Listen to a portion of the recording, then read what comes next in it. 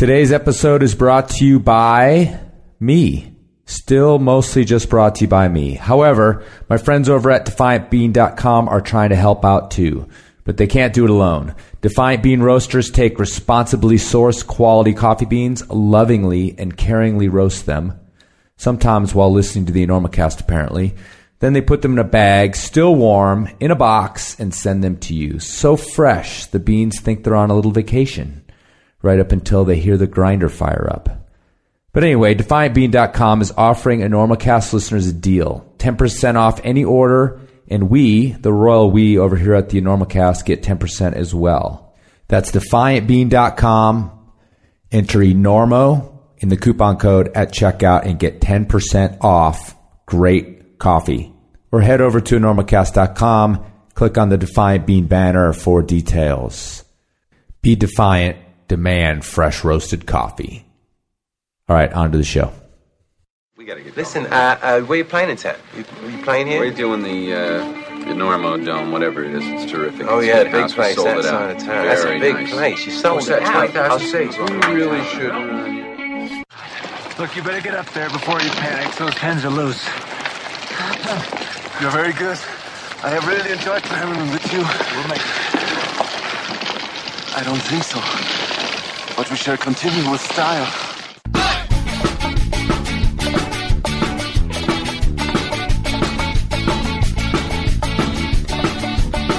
Good weather, bad weather.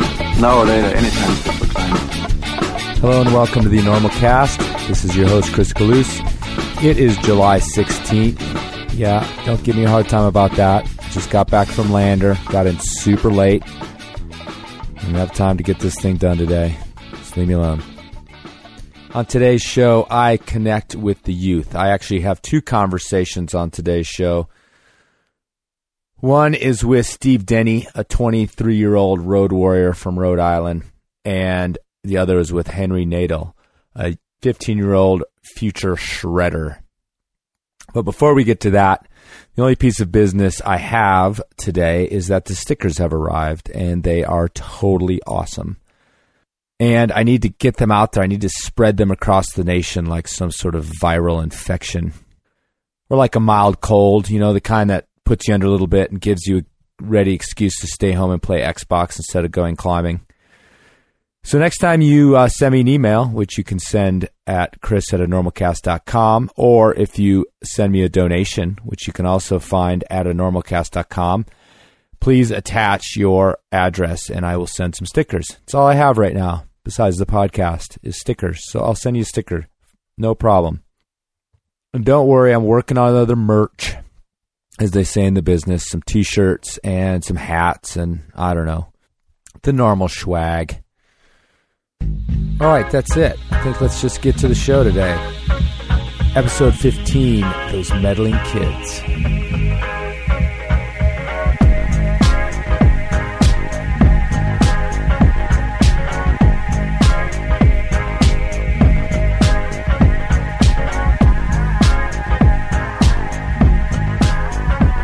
I'm just making it up as I go. Yeah, so. that's the way to go.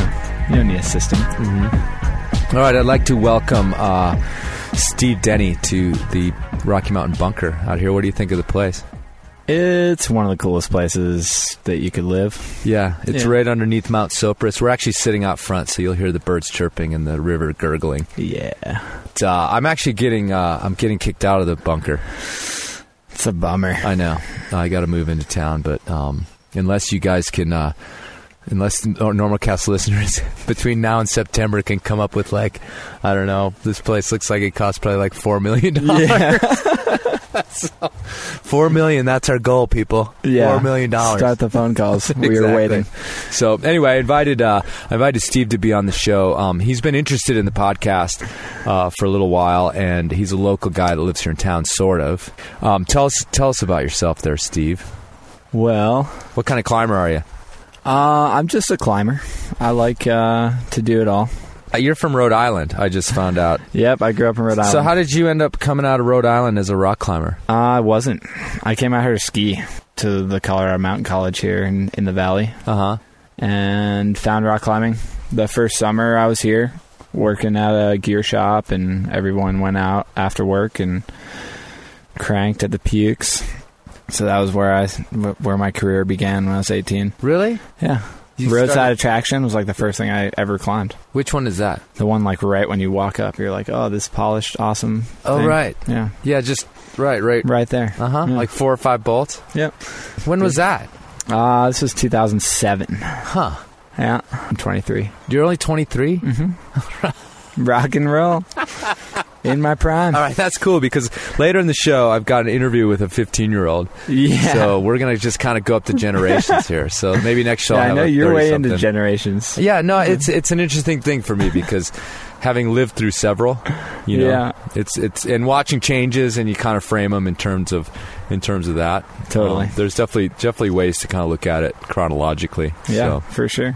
No, I have listeners telling me to stop telling about how old I am, but Yeah. too bad. I'm old. No, whatever. But I'm still in the mix. Oh, Still hell yeah. climbing hard. No doubt. Yeah, trying anyway. So you learned to climb here. That's funny because I mean I probably walked by you and just like gave you Yeah, dirty like going look. left. You're Yeah. like, oh, there's gummies. I'm out. Going to Craig. Exactly. And we were like, ooh, look at those guys. They're going left. Cool. Yeah, if you take a left at where the trail hits the cliff, you're going up to the harder climbing. But Those guys are going left. so you grew up in Rhode Island and you split to here. Yeah, I'd never go back. No. No. Sorry to all my friends in Rhodey, but Yeah. place is not as cool as Colorado. I mean you'll go back to visit. rarely. All right. Yeah, I haven't seen my parents in a long time. Really? I don't go back. They don't come out, so we talk a lot, but There's not some sort of like story there where you stormed out. Oh no, With you guys. I mean, there's some stories there, but my parents are awesome. Yeah, like that. you guys are That's still all tight. good. Yeah, totally. You have brothers and sisters? I have many. They're all like half siblings, first marriages. I have adopted younger brother. So Steve is actually like has sort of struck me as like the quintessential road dog right now. Although you're sort of based here in the valley, I do love it here. and you are in and out of your van. I'm in and out of the van. You were in Yosemite earlier this year. I was. It was my first time there, so that was like kind of I had put it on a pedestal for a long time. So. Right. What was your impression? It's a really strange place to go rock climbing. I mean, the overall scene there between the rangers and the employees, we were in employee housing, and it was very wild place. And then throw in all these amazing climbs and history, and it was borderline overwhelming. Right. Definitely had to slow it down and think about how you're going to spend your time. Right. Because there's a lot of options. Right. But it's great fun. I mean, it's an awesome place. I mean, I just I had a show a couple shows ago with Cedar. We talked a lot about Yosemite and kind of the history there. And I didn't get into it too much, but it's kind of a stressful place to be, especially I'm this Indian Creek climber, which is sort of the last great free open and that's area. how you're out in Yosemite thinking about the creek, like, man, this is a lot different than that. 'Cause I spent a lot of time there as well, more than anywhere else probably, and the freedom. Yeah, and it's like there's just all these stresses there. There's the rangers, it's constant. There's waiting in line if you are going to be legit. Yeah. You got to wait in line at Camp 4. The bears. I mean, and the bears are way worse than when I was wall climbing there. Like there were no bear boxes in the meadow. And now I when we did the Freerider in 2008, we blasted off to catch up with our gear that we'd put up there on the free blast, and we were like 4 pitches up as kind of the rest of the people were sort of gathering around at the base of the wall, and I watched a bear coming down from up by Lurking Fear, and yelled down to these guys, like I yelled down, "Hey, there's a bear, like 60 yards up the hill coming towards you right now." And he's like, "What?" And I said, "There is a bear coming towards you right now." And it was probably like 8 a.m. And this bear apparently had been sort of up there because he'd been finding stashed haul bags. Sure. Yeah. So, and that never used to happen, but I mean, everybody's out of control. And so it's like, I just know what you're talking about. It's like when you sit back and you're like looking around, you're like, this is the greatest climbing area in the world. And then all of a sudden that thought is interrupted by like, oh, I better get out of here because I'm not supposed to be bivvied here. Yeah. Or, I got to go move my car. Yeah. Or I don't have a permit to be in that lot. Or, I got to get that candy bar off my dashboard before a bear rips the door off my car. For real. It's a strange place. And then you contrast it with that with the creek. And basically it's like... And it really, being in the creek, it frees the mind to go and rock climb. Like, worrying about all that other stuff is very taxing. Yeah, it's weird. It's too bad.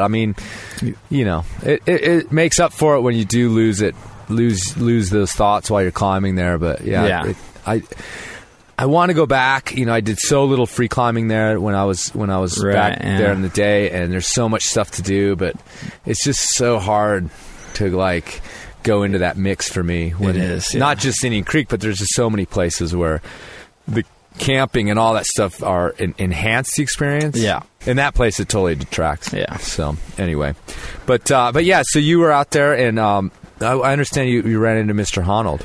I wanted Steve to tell this story. I met my hero there on the Captain. We had just sat for most of the day behind a very, very slow party, as often happens on the nose, and had changed our game plan to, instead of 2 nights, do 3 nights. So we're on Dolt Tower, chilling, enjoying being on a ledge. And at least there's no bears. Yeah, happy there's no bears. And the haul to that ledge is absolutely horrible. So I just hauled a really nasty bag, and up cruises Mr. Honnold, middle of the night. It's probably 10:30 at night, and he's, of course, soloing. He's got maybe 9 cams and a 6mm friggin' rope on his back for the king swing, and all cool, mellow. Honnold, what time is it, you guys? You guys know what time it is? And we're like, yeah, 10:30-ish. He's like, cool, started an hour ago. Nice, dude. Way to go. I'd expect nothing less. The fact that he stopped even to talk to you guys. For real. He definitely seemed like he needed a breather at that point. And I didn't know at the time what was going on, but, just that Honnold was soloing the Captain in the middle of the night, which seemed a little strange. I don't even remember his first name anymore. Yeah. He's just like Madonna. It was actually very interesting. I introduced myself as a proper gentleman should do, and he said, oh, yeah, I'm Alex. And my buddy that was with me was very put off by that, but I thought it was kind of funny because, everybody know, my parents know who Honnold is. It's very, right. He's probably the most famous rock climber at the moment. And, he's a good guy. So, but you saved his life. And then he's on to business. He's like, you guys, you got any chalk? And of course, we've got some chalk. You don't go rock climbing for days at a time without some chalk. We did only have 1 bag, but yeah, we got some chalk for you. Here you go. You need it? All right, take it away. And kind of hand it over, oh, cool. And yeah, But it wasn't just chalk. Nobody took your old chalk bag. Yeah, he took the whole chalk bag. Yeah. Oh, yeah, okay, yeah. He's got no bag. So the issue is that he's forgot his chalk bag in haste. You're not just he's not just filling his bag up. Yeah, no. I'm handing him a full bag that I, brought up there to use. Mm-hmm. And so he's like, yeah, I'll tie it to the bolt, whatever. I was like, no, dude, you need this. Tie it to the tree. Yeah, put it on top. All the way, man. Right. This is... Take my bag. Take it away. And he's like, all right, cool. He dips his hands in. He's like, it's even full. Oh, man, sweet. I'm like, yeah, I don't mess around. Right. We're prepared for this. And so basically what ended up happening is we saved the triple. And he had done Watkins that morning or that afternoon and was doing the Captain through the night and then went on to Half Dome in the morning. And 2 days later or whatever, 3 days later when we finally topped out, there was my chalk bag tied to the tree. Nice. And I kind of did all right, cool, way to go, Honnold. And still had no idea at this point what he had done at that moment, but yeah. So if you've been living in a cave or something, you don't know what Steve's talking about. That's Honnold climbed Alex Honnold. I was just like call calling him Alex. Honnold. Yeah, or Alex. Honnold rolls. It's a good name. I know. I prefer that. It's he needs like a jersey with his name on it. But he, if you haven't been paying attention to media, he did soloed Watkins, El Cap, and Half Dome in I don't know how many hours was it? 18 hours and 50 minutes. Yeah, I call it 19. He got rid of the Tommy Caldwell bag. Yeah, and shaved a couple hours off. It was unbelievable. The kid. He's like, dude, just sit this one out. You kind of slow me down. But Steve here saved the show because I did, and we got written up in the articles as some aid climbers that saved the show. Which I guess we were doing some aid climbing, so we are aid. I'm climbers. sure he would have slipped and fallen to his death. If I'm positive of it actually, and if you're out there, Alex, like I would love that 12-pack that I heard you were trying to give me. Yeah, or some North Face gear. That's an awesome story to go to your at the Valley for the first time and. It was cool. I mean, we had it was like Superstar Day. We had Hans running sickle laps while we were down there because he was getting ready for the speed record. And then, so Hans, what'd you say? He's running laps on the sickle? Yeah, he's running sickle laps. I guess that was like part of his block, and that's kind of those first 4 pitches are pretty tough. I get whatever. So see, that's kind of cool to find that out too, because you have sort of this impression that they just kind of like. I'm just going to try to climb this thing faster, but it's a lot more methodical than that. Oh, yeah. I mean, Hans is like, he's got like his schedule all the time, I feel like. So, yeah, that was probably all written into the plan. Yeah. No, I mean, it's got to be. Yeah. It's got to be meticulous. I mean, those guys, to break the record as hard as they did was expected. Yeah. I mean, it's like Hans and Honnold. Like, yeah, who else is going to do that? It seems like there's got to be some sort of physical limit to that in the end. We'll see. I'm going to be there is like just the issue of the time-space continuum that eventually some with sort like of time the 30-second record breakers, you're like, oh, yeah, we're getting there. And then these guys are like 10 minutes off or whatever. Yeah. Crazy. But do you know what I mean? Like, yeah, there's no way. I mean, I think that they said average like 4 minutes a pitch. Right.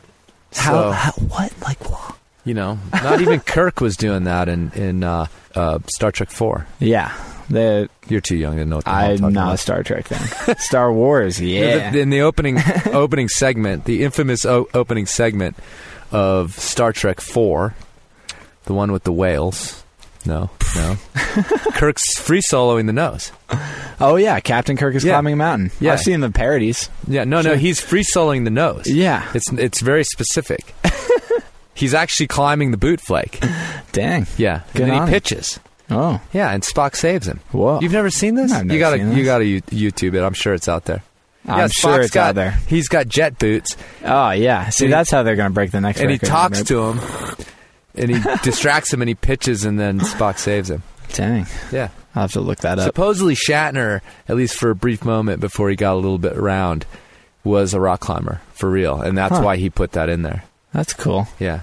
Interesting. Yep. Tidbits on the Enormocast. Well, there's some guy, and I can't remember his name at this moment, took that whipper. Because when they show him falling, it's real. Oh, yeah. And he had all these, like, hydraulic cables and stuff instead of using dynamic ropes. Because, when they do that sort of stuff, it's like, they got to go way beyond what we would use. But he takes, like, 100-footer. Yeah, so, it was like this one of those big filming things in the valley. I don't even know if they can do that stuff anymore in national parks, but it's a big money permit. Anyway, if I can find it, I'll post a link to it. Yeah. If it's out there, I'll post a link to it on Put it on the website. Which I finally visited and liked the Facebook, which everyone should do. Yeah. Go ahead and like the Facebook. Yeah. I understand people not visiting the page because I don't go to the pages of the podcasts I listen to. Yeah. It's not an important part, but there's stuff going on over there. Totally. I try to post a funny picture with each post. Yeah, it's pretty cool. All right, so you're back in the valley. What's going on now, dude? I mean, some rumblings about South America, I heard. I don't know where I'm going. I really have not made a plan. Right. Yeah. I mean, my life is a roller coaster. It's pretty funny. I never know where I'm going to go next. That's perfect, man. It is. It's like, that's why I had you on the shows, because I'm jealous. Oh, yeah. Yeah. Those days are gone for me, for whatever reason. I don't even know why they are. Because you just said that. That's why. I know. But, responsibilities. Yeah, right. I got to start saving for retirement. The Enormocast is my retirement plan. Yeah, if this doesn't, I think it'll be fine. If this doesn't go off, I'm going to be like destitute in some sort of state old folks home. Either that or working at 7-Eleven till I'm like 89. Yeah, it's probably. They're always hiring. Yeah, that's true. Yeah, I can stay up all night. I'm cool. Yeah, ain't no thing. Besides, that'd be actually a good. I think a podcast that was recorded at like 4 Sevi. a.m. at Sevi with whoever comes in would actually be a pretty tight show. It might launch. I'd tune into that. I'd tune in, yeah. Especially if it was like in Vegas or something. Oh, yeah. You'd have to be somewhere like man, Vegas. Yeah. For sure. And you just like get like 5-minute interviews with the people who are coming in at like 3 a.m. Like, what's up, man? Dude, that's a killer idea. I'm branching out. Yeah, you should be careful broadcasting that. I know. Someone's going to steal that one for sure. So it's always the scare. Someone will steal it. All right, cool. Well, I'm going to go ahead and we're going to seg over into my interview with Henry. You've met this kid, right? I have. Henry, he's a little shredder. I mean, I just see him all around town. He hangs out at the shop I work at a lot, and he's got his little bros, so... Yeah, and it's a bike shop, right? Well, yeah, it's a consignment gear shop. Consignment shop. Yeah, we do some bikes, we do some everything, and those kids come in and spend their parents' money. It's funny. Yeah, totally. No, I've got an interview coming up with a now 15-year-old. He just turned 15 today, actually. I recorded it yesterday. But, nice. With Henry Nadell. I like to say it with a little bit of a flair. Nadell. But he's a young climber in town, and I decided to sit down with him and find out what his motivation was because, I have this theory, and I'm going to spin it by you here, and I'm working on it. I don't know exactly how it fits, but sure. There's this sort of prevailing knowledge out there that there's all these, like, we always joke that there's some, like, 12-year-old kid that can fire your project. Yeah. They're just, like, climbing super hard, and all these sort of young kids are coming up through the gyms that are just cranking, right? But then I started to look around, and I'm like, you know what, though? It's not really translating into more sort of competition or superstars at the high end of the game. In other words, like, it's always been that every generation of climbing, back to this generation idea, sort of puts up their 2 or 3 great climbers that push either the difficulty or what's being done in the mountains or whatever else, and you think that if we've got this like huge groundswell of these shredders, of these killer, just super strong kids, shouldn't we have, instead of 1 or 2, shouldn't we have 10 Sharmas in the mix right now? Yeah, you know what I mean? Or it seems as though we just replace. It's always a couple. You've got a generation where like Chris Sharma and David Graham and those, at least in America. Yeah, America. Those guys were sort of top of their game, and now there's a couple behind them. This girl Sasha and like Jonathan Segrist and stuff. But you'd think there'd be this whole like, 10, 15, 20 kids duking it out in the 515 level, but it's not. No. And my theory is, and this is, if you guys want to write in and argue with me, that'd be great, because I haven't really worked it out. But, I saw the boulder climbing team in Rifle. They come out, and they've got their coaches, and they come out from Boulder from the Rock Club or Movement. I don't know where they're coming from. Yeah. But it's like a typical, like, kind of teenager, setup where the coaches come and get climbs and get them all sorted out, and you go to if you go to the cliff where they're at, they're just like climbing all over the place. But what I realized is that just like all sports in high school or middle school or whatever, it's the motivation is still the adult. It's the adult that gathered them together. It's the adult that's telling them which climbs to do, and you can listen to them ask the coaches, like, what should I do now? What should I do now?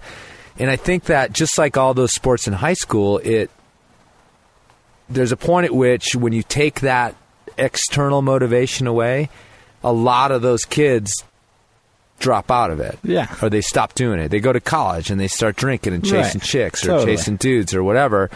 You have to make this leap after that, not only to your own self-motivation, but you have to make a leap to intellectualizing climbing, because it's no longer just a physical thing.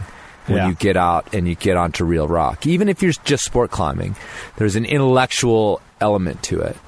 And because, it's like, I'm going to go to Maple, and that's different than Rifle, and that's different than Jailhouse, and that's different. And so I have to, it's not just these holds that I'm used to, these plastic holds. Right. And if you can't, and plus you have to sort of embrace this lifestyle thing, which that's I think a big part of it, right, for sure. drops a lot of people out of it. Yeah. I mean, you got to be out of the house to go embrace the lifestyle.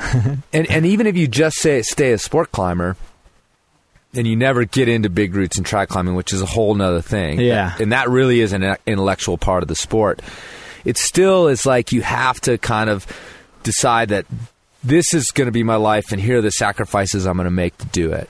Even someone who's well-funded and whatever else. So, anyway, back to my interview with Henry, is I see Henry as this kid who's like, he's coming up through it in kind of this old-school way right now, where he's definitely climbs in the gym because it's an opportunity to climb, especially here in Carbondale. But he's very much more interested in becoming this outdoor climber and becoming this kid or this guy who's going to go out and do the big routes and attack it that way. And actually, interestingly, in the interview, he even calls it a religion. Whoa. He says it's more like a religion. Yeah. It's more like this thing that gets inside of you and that you dedicate like so much of your life to. So it's kind of interesting, and that's why I ended up wanting to interview the kid. So we'll see. He sounds rad. Yeah, for sure. He's getting after it. Yeah, I promised to take him down to the black.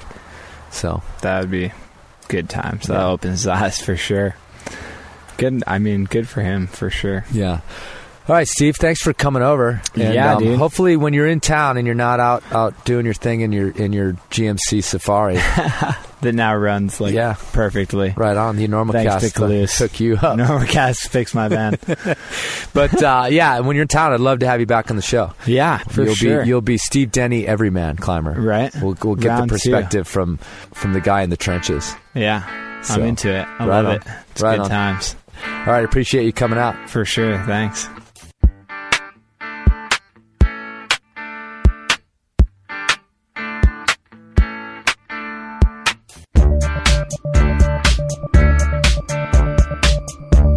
All right, I'm sitting here with Henry Nadell. Is that close enough? That was a little French turn on it. Fine. All good. And his father, Frank. Thanks for letting me into your house, you guys. I know this is kind of strange. And I asked these guys to sit down with me because Henry has become something of a legend in the town as sort of a young climber who's coming up and is really stoked on it and has a really good relationship with a bunch of different climbers in the valley. So I wanted to talk to him and his dad, Frank, about what his motivations are as a young climber who is getting after it and trying to become better and trying to learn how to be a climber of note, if you will. So, Henry. Yeah. How'd you learn how to climb? Well, in 5th or 4th grade, my teacher was a climber, Miss Wendy Williams, and we had a little bouldering wall in our classroom. So during recess, me and my buddies would just spend all recess on the bouldering wall. And then it evolved from that to the gym. And then from that, I joined the climbing team with Tracy and BJ.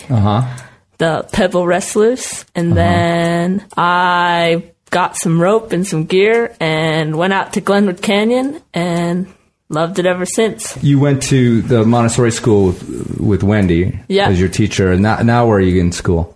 I'm going to CRMS.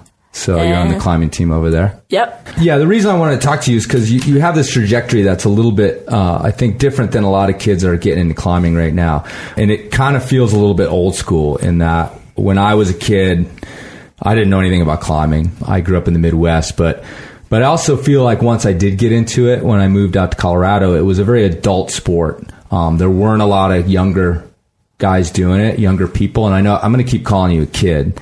I know you're almost 15. It's okay. But you're going to be a kid to me forever. So, and probably to your dad as well. So I wouldn't worry about it. But yeah, so you're on this trajectory you're already buying gear, you're already placing gear, you're already getting into a little bit of trad climbing, a little bit of crack climbing. And that's kind of why I wanted to sit down with you, because I see a lot of kids that are coming up through the gyms, kind of bigger cities where there's more of a gym culture, and that's really their main focus. And I also see a lot of those guys get up through high school and kind of fall away from the sport.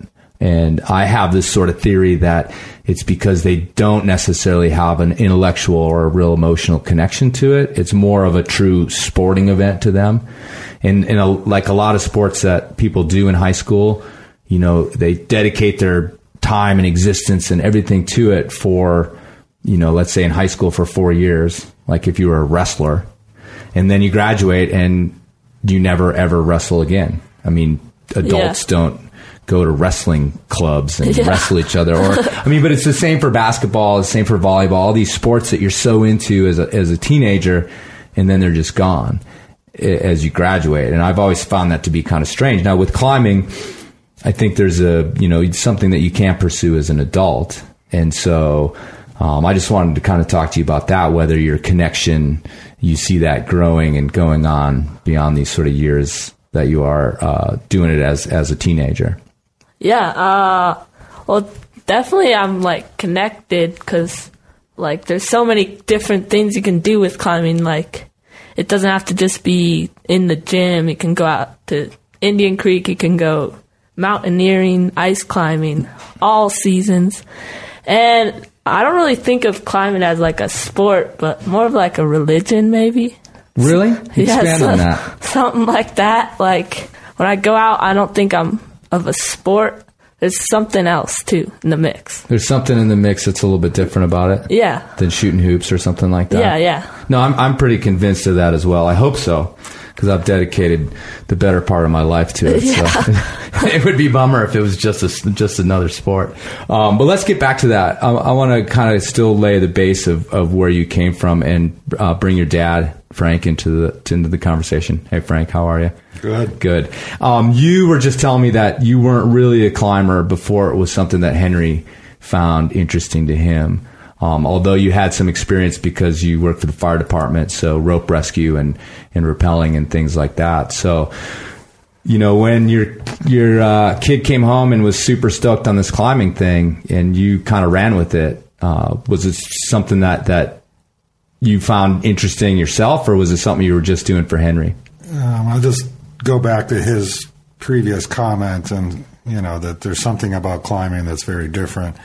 And I'll just say, as a parent, it's very, very different than being a soccer dad or a hockey dad, where, you know, you go from taking your kid to practice, you know, 2 times a week, and then taking the games on Saturday all over the state and all over so you go and you cheer the team on, and then you come home and that's that. And it's not very participatory. Right. Other than for the cheering. Adult. Right. Then when he got into climbing, that became something very, very different.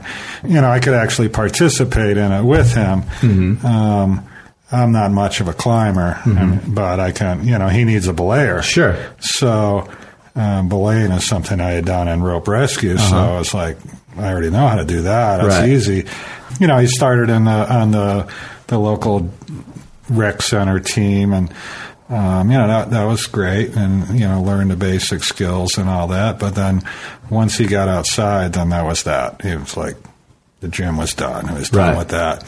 And then, you know, then it became to go away to all these faraway places and travel. And, you know, we like to camp, and I like to do amateur astronomy, telescope observing. So getting out to, you know, places away from city lights and that. And so it all just sort of melded together and became a great family thing, you know, to go to these crags here and there around the state and neighboring states and camp and climb, and I can stay up late and stargaze. Right on. Yeah, I mean, it's definitely like you guys embrace the lifestyle. Yeah, and then, you know, then it's the people and the places that, you know, people you meet, and, you know, it's like going to Maple Canyon out in Utah and run into the same people we see in Rifle Mountain Park, or there's a community or family of climbers, you know. And then, so how did you feel about sort of handing him off to some of these folks in town? I mean, there was probably a point at which the knowledge that he needed, particularly like placing gear and leading and all those sorts of things,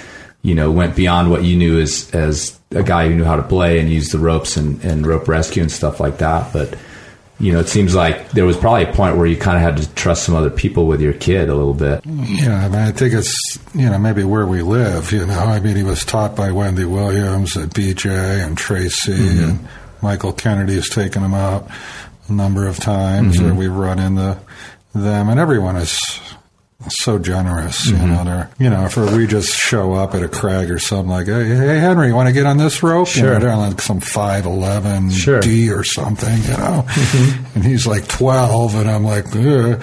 But yeah, it's a trustworthy bunch. Top rope, top rope. Yeah, what they're climbing, and I trust them explicitly, so I never worried about it. So Henry, tell me what kind of climber you are. How would you sort of characterize yourself out there?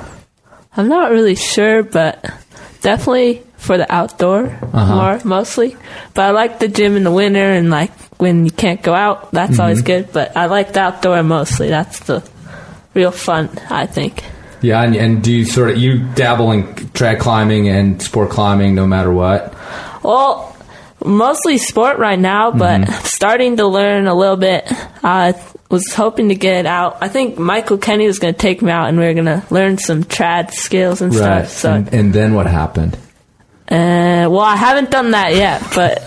And why aren't you climbing right now, Henry? Right now I have a broken wrist. Right, and how'd you do that? Biking. Exactly. Let's stay off the bikes. Yes. Stay on the ropes. For sure. So, You talked about climbing with Michael Kennedy and BJ and Tracy and Wendy and a bunch of other people in town. So who are, besides those folks, who are your sort of inspirations out there in the climbing world? Well, definitely like Hayden Kennedy. Well, you, I think. Right. You're good inspiration. And I'm not really sure on any others right now. I can't think. Well, that's cool. I mean, Hayden Kennedy is another local kid, went to Sierra Mess, so you're kind of carrying that torch, I guess, for the next few years that he left behind. Yeah. So he's over in Pakistan right now, hopefully doing really well. So tell me some of the places you guys have been to in terms of climbing. Maple Canyon, City of Rocks, Indian Creek, Salt Lake. Where else? Moab. Moab. Right. Shelf Road. 11 Mile Canyon. Oh, yeah. So you've been getting around, in other words. Yeah. And Thompson Creek. Rifle. Yeah, local crags. Yeah. Totally. So, and how often do you think you get out? Well, when I'm not broken. When you're not broken, yeah. 2 or 3 times a week is a good week, yeah. That's a pretty good week, yeah, totally. All right, cool. Let's go back to this religion thing. So when you're not really, and I don't want to sort of, make it controversial, like, you're some sort of pagan kid worshiping stones. But, when you let's see if we can ferret out that idea of what you think there is to it. What is it that sort of grabs you? Do you think you can put that into words? Just like the people and like style, maybe something like that. But everyone's like nice and always like cool and stuff. And I don't know. What about the activity? Like, what is it about the activity that, you could be out, like I said, you could be out hanging out with your bros in the park, or you could be out playing basketball, you could be out doing a number of other things. What do you think it is about this thing that sort of draws your intellect into it? Because it's like always different. I can go on a route 1,000 times and I always do it differently. And then it's just fun that way. Cause you're going to have to fix that habit. Why? Because you're going to have to start learning how to do beta exactly the same way every time you try to do it. Yeah. But it's just like there's something that pulls you towards it. So can you foresee yourself like being a climber for the rest of your life, or at least for the next foreseeable future? I think I could do it for the rest of my life for sure. Right on. Do you like being poor? I don't mind it. So what are some of your goals? To go to Yosemite. To improve at all types of climbing. And to buy a van. To buy a van and become a road bum, dirtbag climber. Is that what I'm kind of getting from you? Possibly. That's like the dream. Yeah. Let's just see what you've done. Now I can imagine though you're gonna probably want to eventually make some money too and have like a normal life to a certain extent. Yeah, maybe. Good, maybe, yeah. Maybe that big high dollar sponsorship will come through. I don't know about that. So you mentioned something about ice climbing. Do you imagine yourself becoming some sort of mountaineer in the future as well? No, this is going to really... your mom's not in here, so that's probably good. Are you going to say yes? I don't know. I don't know, really. Okay. I haven't really thought about that much. But have you ice climbed? Not really, no. No, haven't ice climbed yet. I've been up to Redstone and watched people, but I'd like to try it. It looks fun. Yeah, you should just not bother. It seems sketchy. It's sketchy and cold and miserable. So I think you should just totally stay away from it. Yeah, and speaking of that, actually, in terms of your assessment of the risk, Frank, is it something that concerns you at all? In terms of, like I said, he could be just hanging out in the park with his bros instead of this.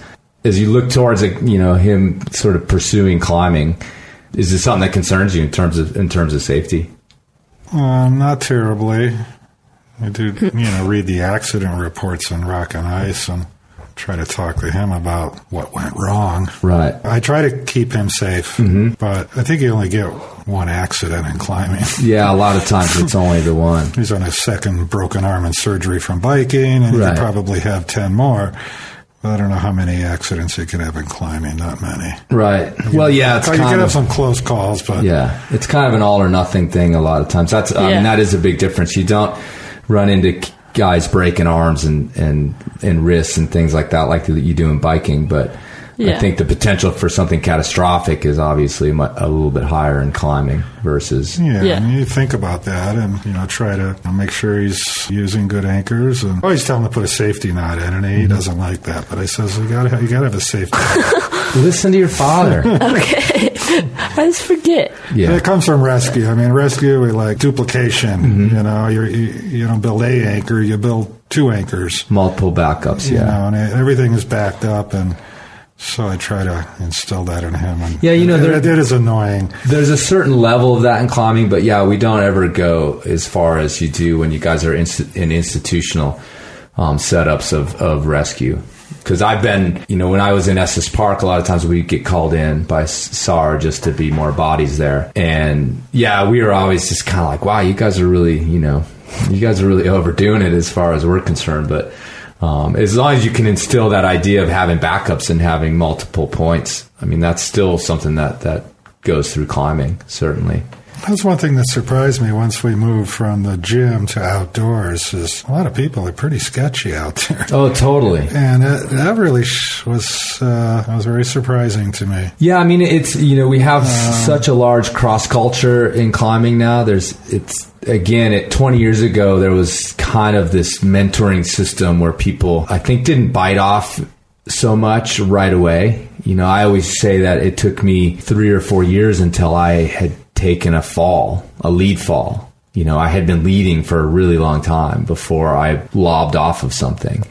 And also that I worked up and, climbed 5.7 and I was really solid. And then I climbed 5.8 and I was really solid and I climbed 5.9. And we're in this mode now, I think because of the gym in a lot of ways, that people just come bursting out ready to get on hard things and are a bit naive about the differences. I've watched the same thing kind of grow in the sport.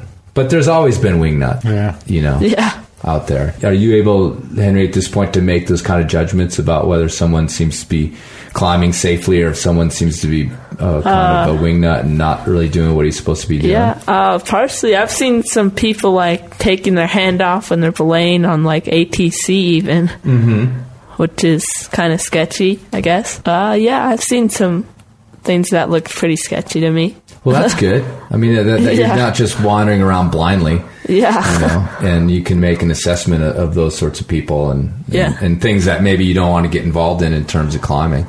Yeah. So where are you with your trad climbing? Are you leading stuff down in the creek? Not yet. Still top rope because I don't know how to place it quite yet, but I'd like to get to do that because I really like Indian Creek a lot. Right. But I've been going down with like Tracy and BJ, and they'll like show me some stuff. But I'd like to get to a point where I could go not depending on someone else for like leading. I mean, obviously that's the goal, is when you can just saddle up and head down there on your own. So, what about granite? You've been climbing on granite with gear at all? You've been placing nuts or anything like that, or getting anybody showing you how to do that? We met one guy in 11 Mile Canyon. He was showing us some anchors, and he kind of gave us like a clinic out of the blue, sort of. But not that much, not really yet. So that's something that you need to get in. You're probably at that stage right now. Yeah, I'd really like to start doing that. Because, It was a goal this year, but got some other hardware placed this year. Hardware placements in his wrist. So might have to be next year's What's goal. your prognosis with that thing? When are you getting your cast off? As far like as you know? 3 weeks, I think. 4 weeks. So. And then what are you allowed to do with it after that? Do you know? Oh, I think I'll be ready. Ready? Yeah. Awesome. I want to get out of this thing as quick as possible. Yeah, I bet. So, yeah, we'll have to, maybe we'll head down to the Black Canyon then in the fall and do something down there. Oh, yeah. I've been there and looked at it, but I haven't climbed there before. Yeah, it'd be good to get you out. I mean, it's like I said, you're at a point where I think it'd be good to start getting you dialed into some sort of gear and getting you for sure. a little bit more independent. And if not independent, at least, like I was just saying, in a situation where you can assess what's going on around you, because that's kind of a big, in my opinion, like a big step for beginner climbers, is you're just at the mercy of whoever you're climbing with for a while. Yeah. You know, you learn how to tie your knot. So then, I mean, if you think about like the first time you went on a rope, someone probably tied your knot for you. Yeah. And you just had to be like, yeah, I guess this is the way it's supposed to be, you know. Yeah. But then you learn to recognize the way it was supposed to be. Then you learn to tie it. Yeah. You know, and you're still, I mean, if you're sport climbing, it's one thing. You're clipped to some bolts. It's pretty easy to tell whether that's done properly. But when you start top roping on anchors and things like that, it's a better feeling, and you'll feel more confident if you can at least have a look at that and go, okay, that thing makes sense to me. Yeah. As opposed to just, well, hopefully they did what they were supposed to do, because I have no idea. Yeah. You know, so that's a really good goal for you to get into. And have you done any multi-pitch climbing? Yeah. What have you done? I did a route with Tracy and BJ in the Red Rocks. It was a lot of balls, I think. It was fun. Like 5 pitches, I think. Nice. And I had a lot of fun on that. And did you just send them off from the campground and hope they came back alive? Yeah. Me and him are going to try some multi-pitch, some easier stuff once he gets better. So are you sort of coming along with your own skills then with this whole thing? Yeah, slow. but you're attempting to, you know, you're wanting to kind of get in that same level so you guys can keep climbing together. It's more overcoming a fear of heights for me. Oh yeah, I get too high off the ground and I get very uncomfortable. Yeah. So that's the demon to slay, I guess. Yeah, well, I think the same, you know, I was a guide for many, many years, and the same thing applies, is that, you know, as you replace kind of that sort of uncertainty about how everything works with a certainty, that also tends to for a lot of people, tends to replace that fear of like, I'm not super confident in what I'm doing. Translates into fear. When I get super confident in what I'm doing in terms of safety, ropes, all the gear, all that sort of stuff, it translates into comfort. And, you know, if you're one of those people that's never going to be okay with it, that's one thing. But most people work through it to where, yeah, okay, I understand that I can lean back on this. I understand that this is solid because I'm really confident about it. I think that's just, you guys are sort of on a similar path from different directions age-wise. So. Yeah. So I want to ask you this too, Henry, because this is sort of striking. When I met you in Indian Creek, and you seemed like this really outgoing kid, introduced yourself to me, I believe, and you're with your mom, and you're down there like with a bunch of adults. Yeah. Okay. And I can only imagine, again, even now, that though there's a lot more kids in it than there used to be, you go to a place like Indian Creek, you go to a place like City of Rocks, Maple Canyon, even probably to a certain extent, and you're going to be hanging out with adults. Yeah. And there's probably not a lot of kids your age that you're just going to run into when you're out there. Yeah. So what's that like? Can you sort of like give me an idea what it's like to be sort of in this sort of adult world? And I mean, because I know how climbers can act, and it's not always that mature. Yeah. I don't know, really. You just kind of adapt to it, I guess. What do you mean by that? I don't know. You kind of have to learn how they do it, so then you just take notes. Take notes? So when everybody's like partying and drinking and then going crazy down in Indian Creek, you're taking notes? I don't know. No? Maybe in my head, I don't know. Yeah, because I don't know.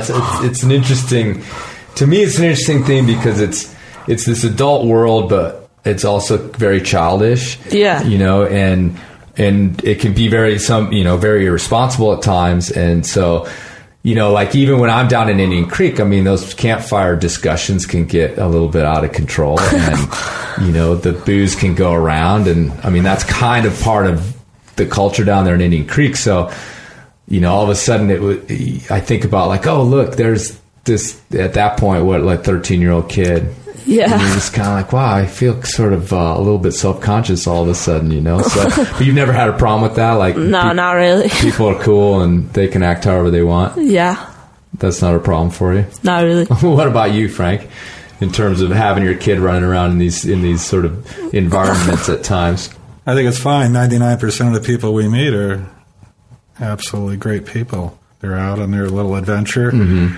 And whether it's just a little 2-hour climb on the local crag, or they're on we've met people from France and all over the world, and probably as a percentage of the population, climbers are like better group than just the average. Right.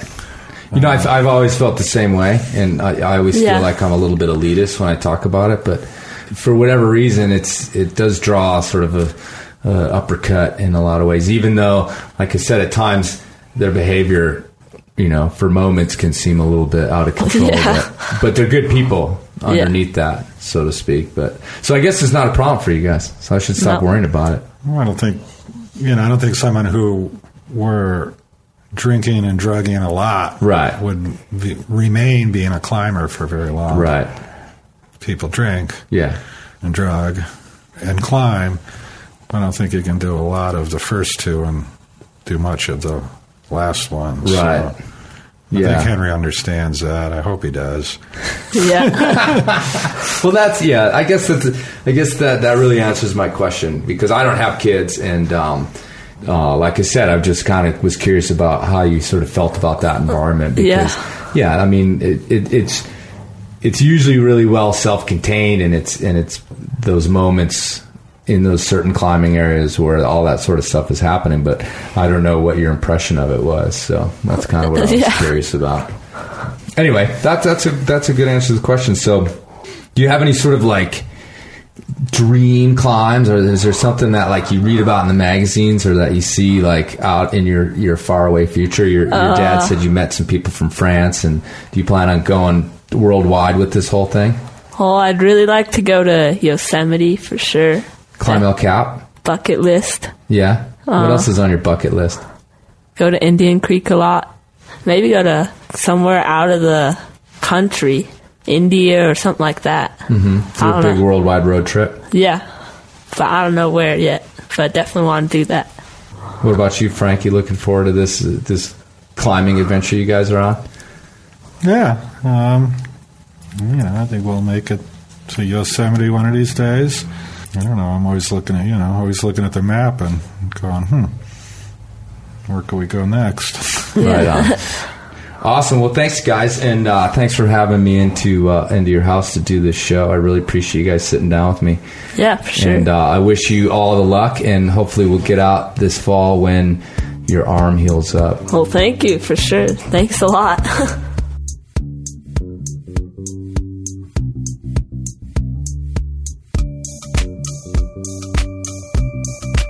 All right, thanks for listening. Hope you guys enjoyed that. Kind of a down-to-earth conversation with some normal climbers. If you guys are stoked, please head over to the iTunes page, Normalcast at iTunes and write a review. We're actually kicking some serious butt over there. 62 consecutive 5-star reviews. So let's keep that going. We're also in the What's Hot category. If you spend about 20 minutes clicking through from podcasts to sports and leisure to outdoor, we're actually right there on the front page, and we're the only ones who have the word explicit attached to the podcast on that whole page. Although this one, we didn't swear at all, in deference to Henry. It's only 15. I'm not going to swear in front of that guy. All right, tell your friends. Send me some comments. Chris@anormalcast.com. Go to the webpage. Please like us on Facebook. Do what you got to do. Let's keep this thing rolling. We'll see you next time for an interview with Kate Rutherford. I ain't never seen him, but my common sense tells me the Andes is foothills and the Alps is for children to climb. These here is God's finest sculptures. There ain't no laws for the brave ones, and there ain't no asylums for the crazy ones, and there ain't no churches except for this right here, and there ain't no feast except in the birds. My God, I'm enough man, and I'll live forever.